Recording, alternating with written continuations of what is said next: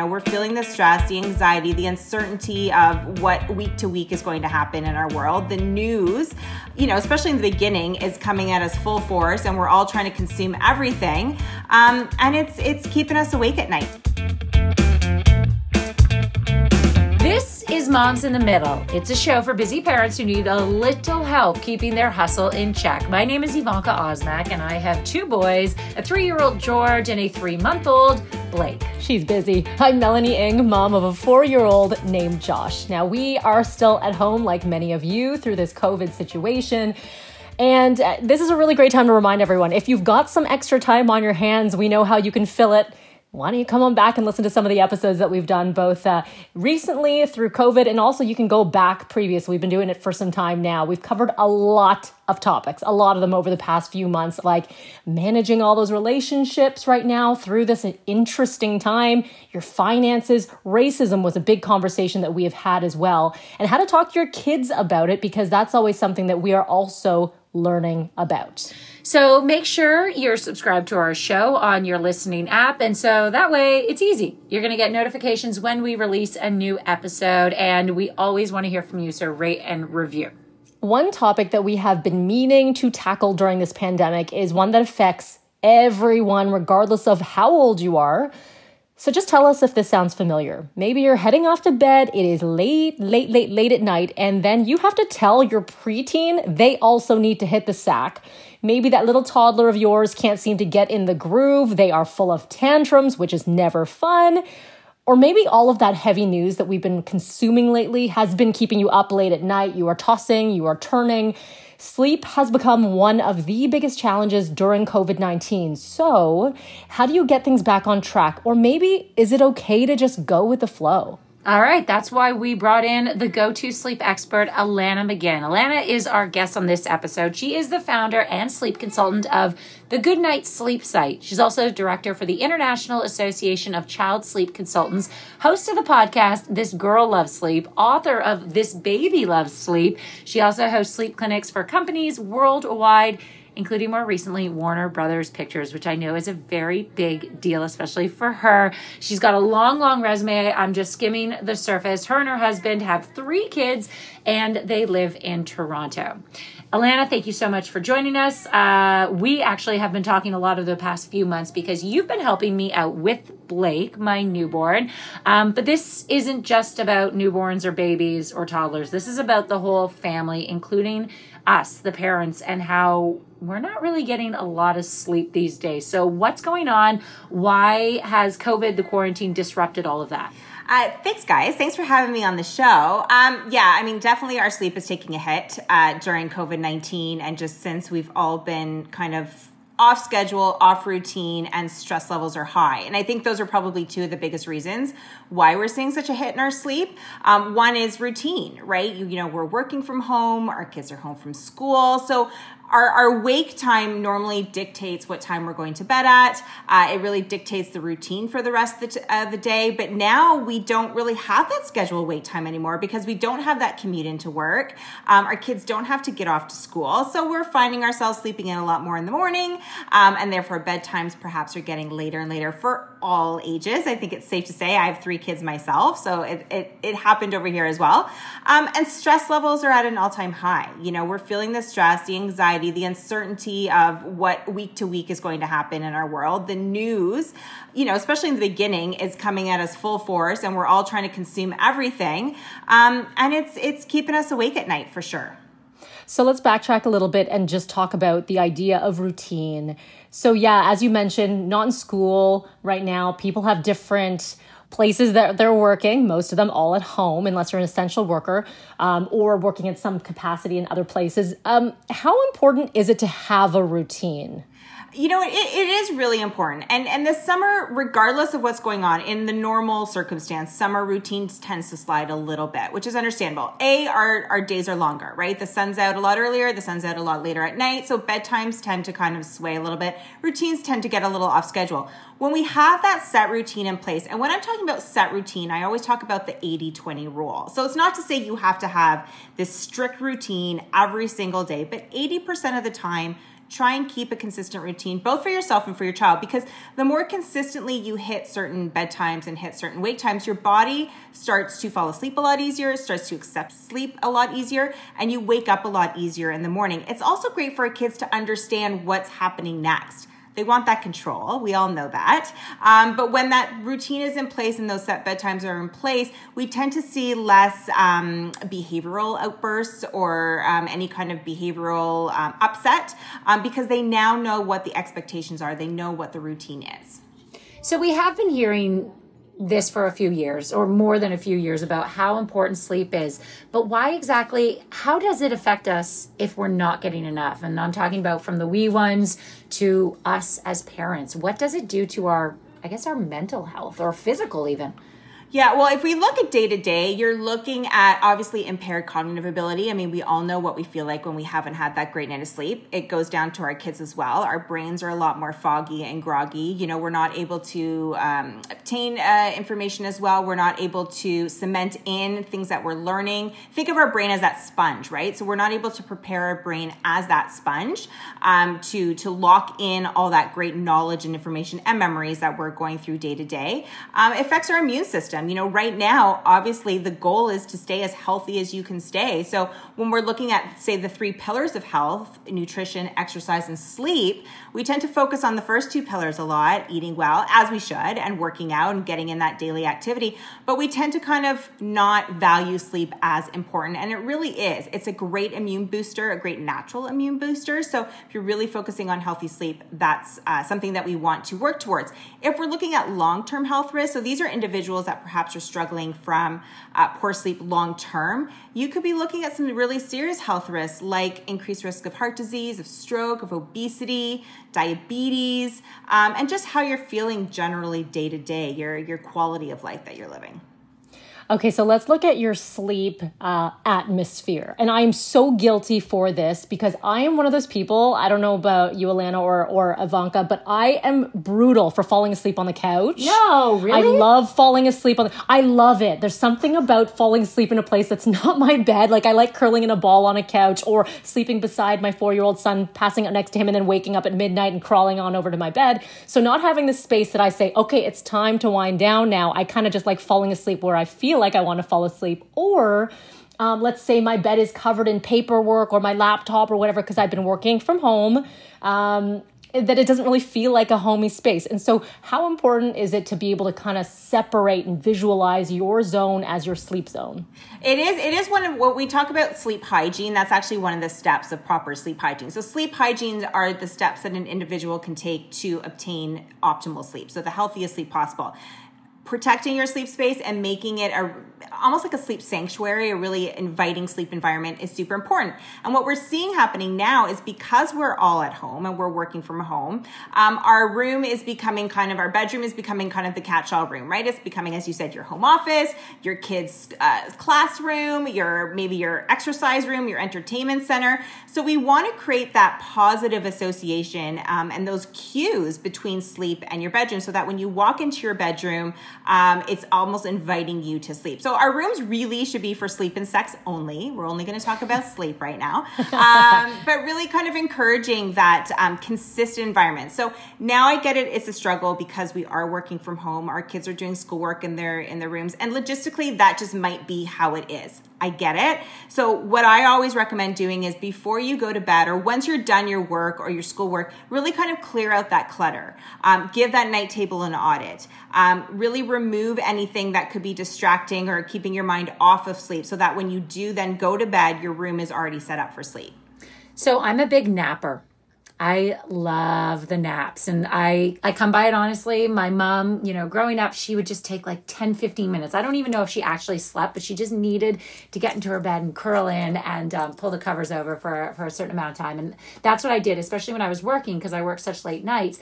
But is that not enough? If I'm not getting a full 7 to 9 hours a night, can a nap just do the trick? Because it makes me feel like I'm more alert when I wake up. So this is a question I get asked all the time. Is it okay to nap? And it's really dependent on the person. So if you are sleeping relatively well at night. You're getting in your 7 to 8 hours on average. That's the amount we should be getting. You don't have a lot of sleep issues, insomnia or anything like that. And you want to just take the odd nap here or there, that's fine.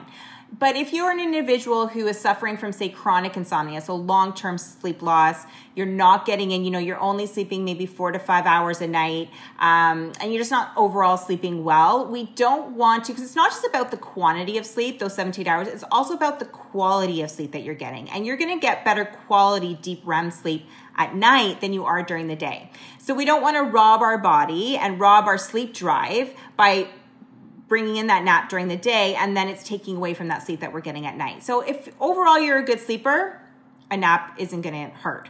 If you're struggling with sleep at night though, try and limit that daytime sleep so that you can really clock it in during the night. Okay, so this next question, I love these, by the way. This is awesome. It's like rapid fire, Alana. Go. Hit me with it. But okay, so obviously a lot of people are spending more time on their computers. They're online. The kids are watching, playing games, video games, whatever. Screen time is unavoidable at this point. And bless you if you have been able to avoid the screens. I don't know how you're doing it, but I am not that person.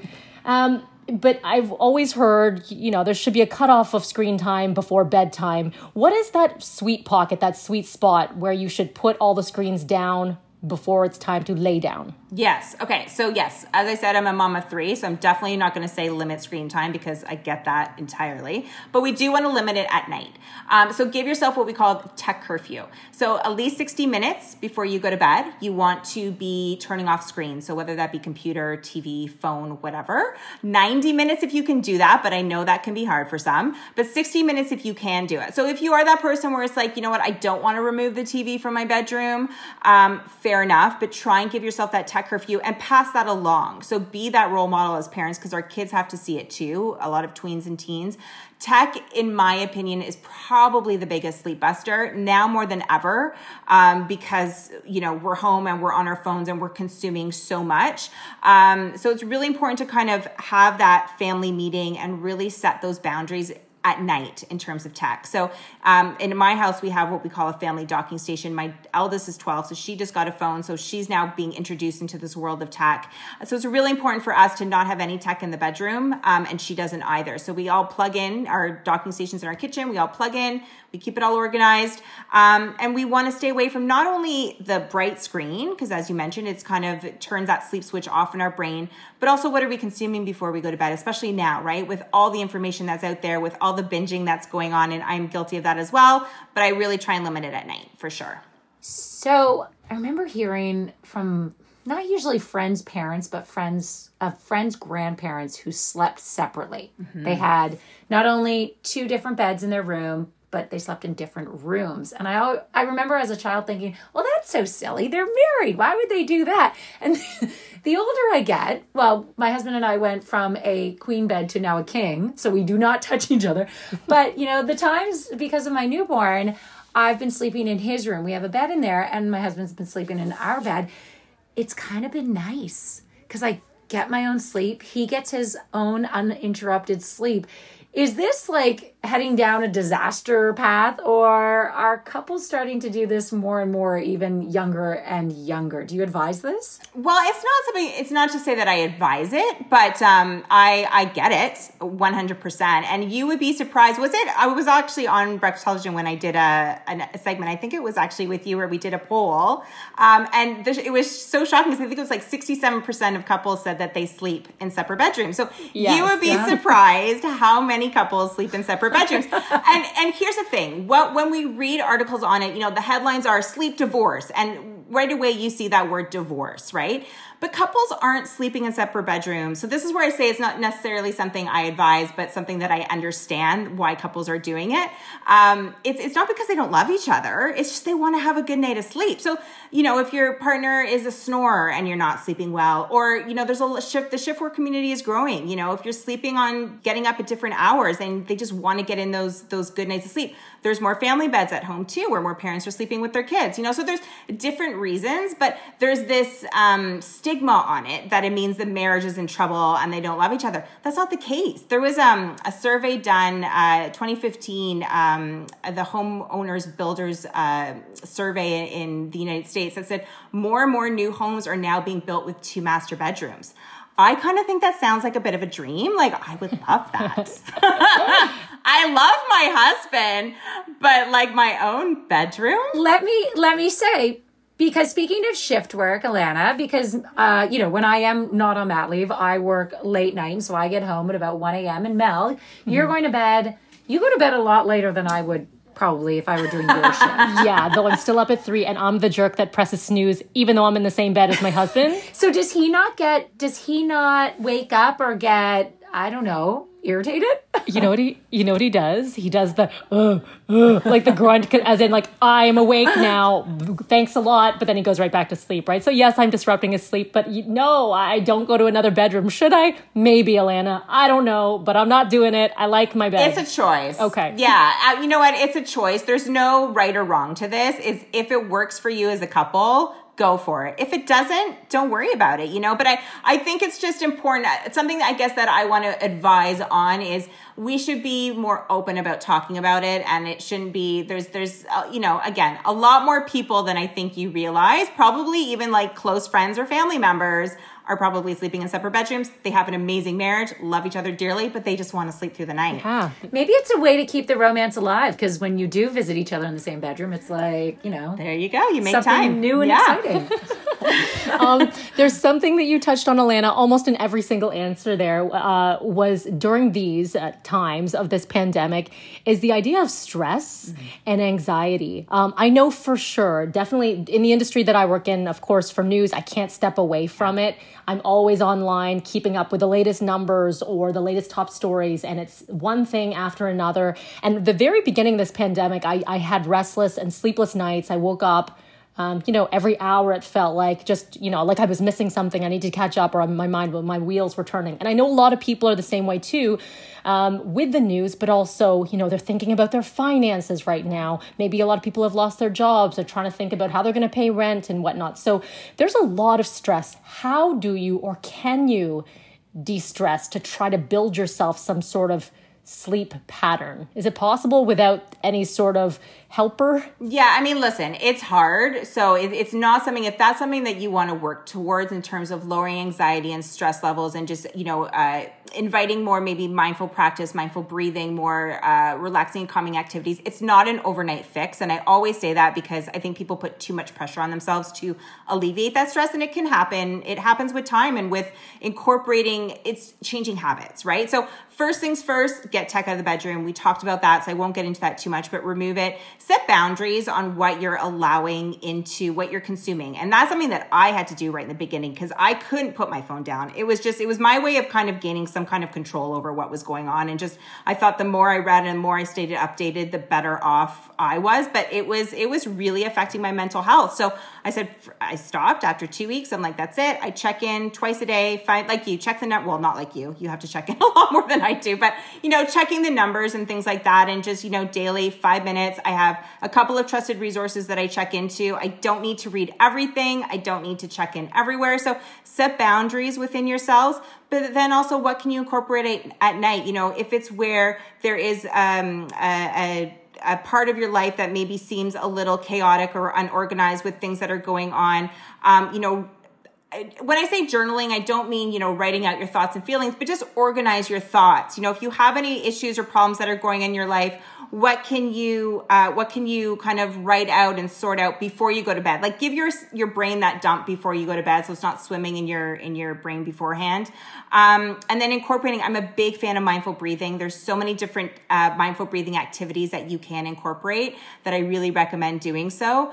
Aromatherapy, there's so many things you can incorporate, but choose a few and stick to it and give it time to kind of work and flow into your life. It's not an overnight fix for sure. And what about, I know we talked about tech, foods, drinking, caffeine. Should you be, I've heard you shouldn't have any caffeine after noon, or how many cups of coffee you actually should be getting, or tea, whatever your caffeine of choice is. I grew up with if you can't sleep, have a warm glass of milk. Right. Do things like that actually play a part in having a good night's sleep? They do. And I think now, another reason why we might be seeing sleep issues that are happening now is, there's a lot more drinking that's going on. I think we can say it. A lot more eating that's going on. I cannot be alone in that. And you might be eating different foods, more carbs, maybe more sugars than perhaps your body's used to. And that's going to play into how well you sleep at night too, because it's just something that your body's not used to consuming. So making sure, I always say at least 4 hours before you go to bed to not have a big meal. In terms of drinking, a glass of wine might help you fall asleep at night, but as the alcohol leaves your body, it actually causes more fragmented sleep. So try to limit the alcohol right before you go to bed. Caffeine, again, I would say if you are more sensitive to caffeine, try and limit any caffeine intake from noon on. So no, cups of coffee in the afternoon or caffeinated drinks before bedtime. So really watch. Obviously the best nutritional plan is more whole grains, more unprocessed food, more natural food, and just not super big meals, because we don't want our body busy digesting when it really should be busy on working on good, healthy, deep sleep. And staying with that, the good healthiness is staying active as well. A lot of people are out and about, right? So I know Ivanka, you do this too, sort of that evening walk, right? Like for us, we do the dinner and then we do like a family walk. We take our dog and our son. Oh yeah. And my husband's there too. And we do the nice walk. And then I always think about this, depending on how fast we're going, maybe we're going on a bike ride. Like, am I stimulating my body too much before bedtime? Again, is there sort of a perfect window of time when you should or shouldn't be doing things that overstimulates versus relaxes? That's very individual too. So some people can get almost more awake from doing exercise at night, so they have to move it perhaps to early mornings or early afternoons. But any kind of physical activity that you can incorporate during the day, I think is so important, especially now because we are, not so much now that the weather's nice, we're more outside, but just now there's a lot more sitting going on, I think, than usual.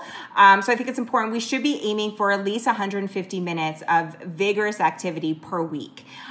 So 30 minutes a day of getting in some kind of physical activity. Really our goal from the moment we wake up in the morning is to build that drive for sleep so that come bedtime, it's easier for us to fall asleep because that drive is built. And the best way to do that is by being physically active and incorporating in that physical activity. So whether that means an evening walk, if that works for you, if you have no issues falling asleep, then that's fine. If you find that maybe wakes you up too much, maybe incorporate more of a morning walk or getting outside during the day with your kids.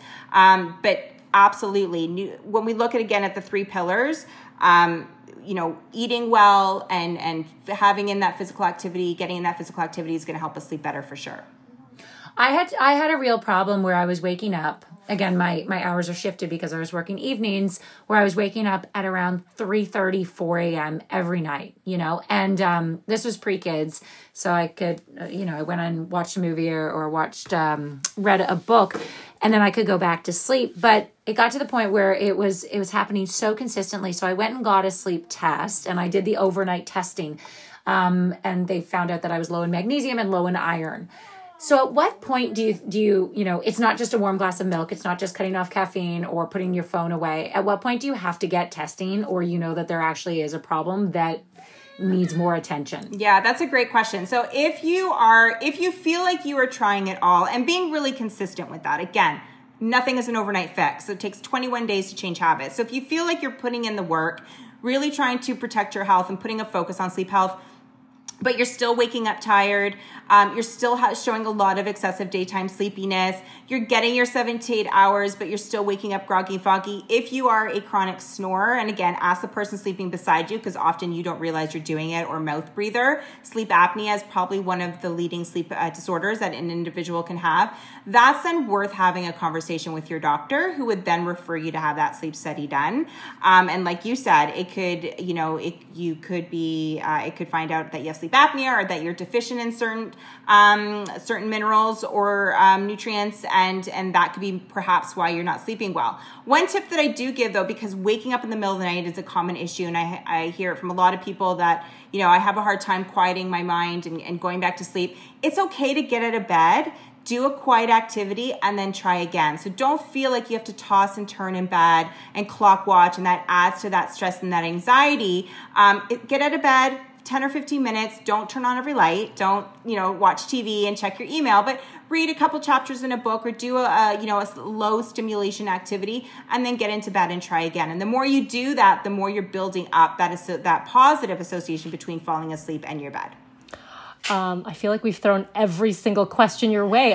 Is there anything left on your list, Ivanka? No, I just want to thank Alana, because I have been calling her and she has been calming me down, walking me off the edge of the cliff, because I'm like, when is he going to sleep through the night? And she's like, he's 1 month old. You have to lower your expectations. So I am really grateful for you helping me out, and hopefully I'm on the right path. Yeah.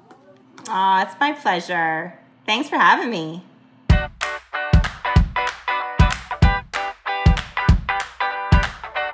So hopefully you guys enjoyed that rapid fire with Alana. I think we threw every single question at her that was sleep related. I know for me, like I mentioned, my biggest fault is not really creating my sanctuary, my sleep zone. I pass out wherever, whenever, and I'm also attached to a screen at all times, looking at my iPhone and reading, and it's horrible. So I think just to clear my mind and to physically clear this space is important for me, and hopefully that's going to give me some better night's sleeps.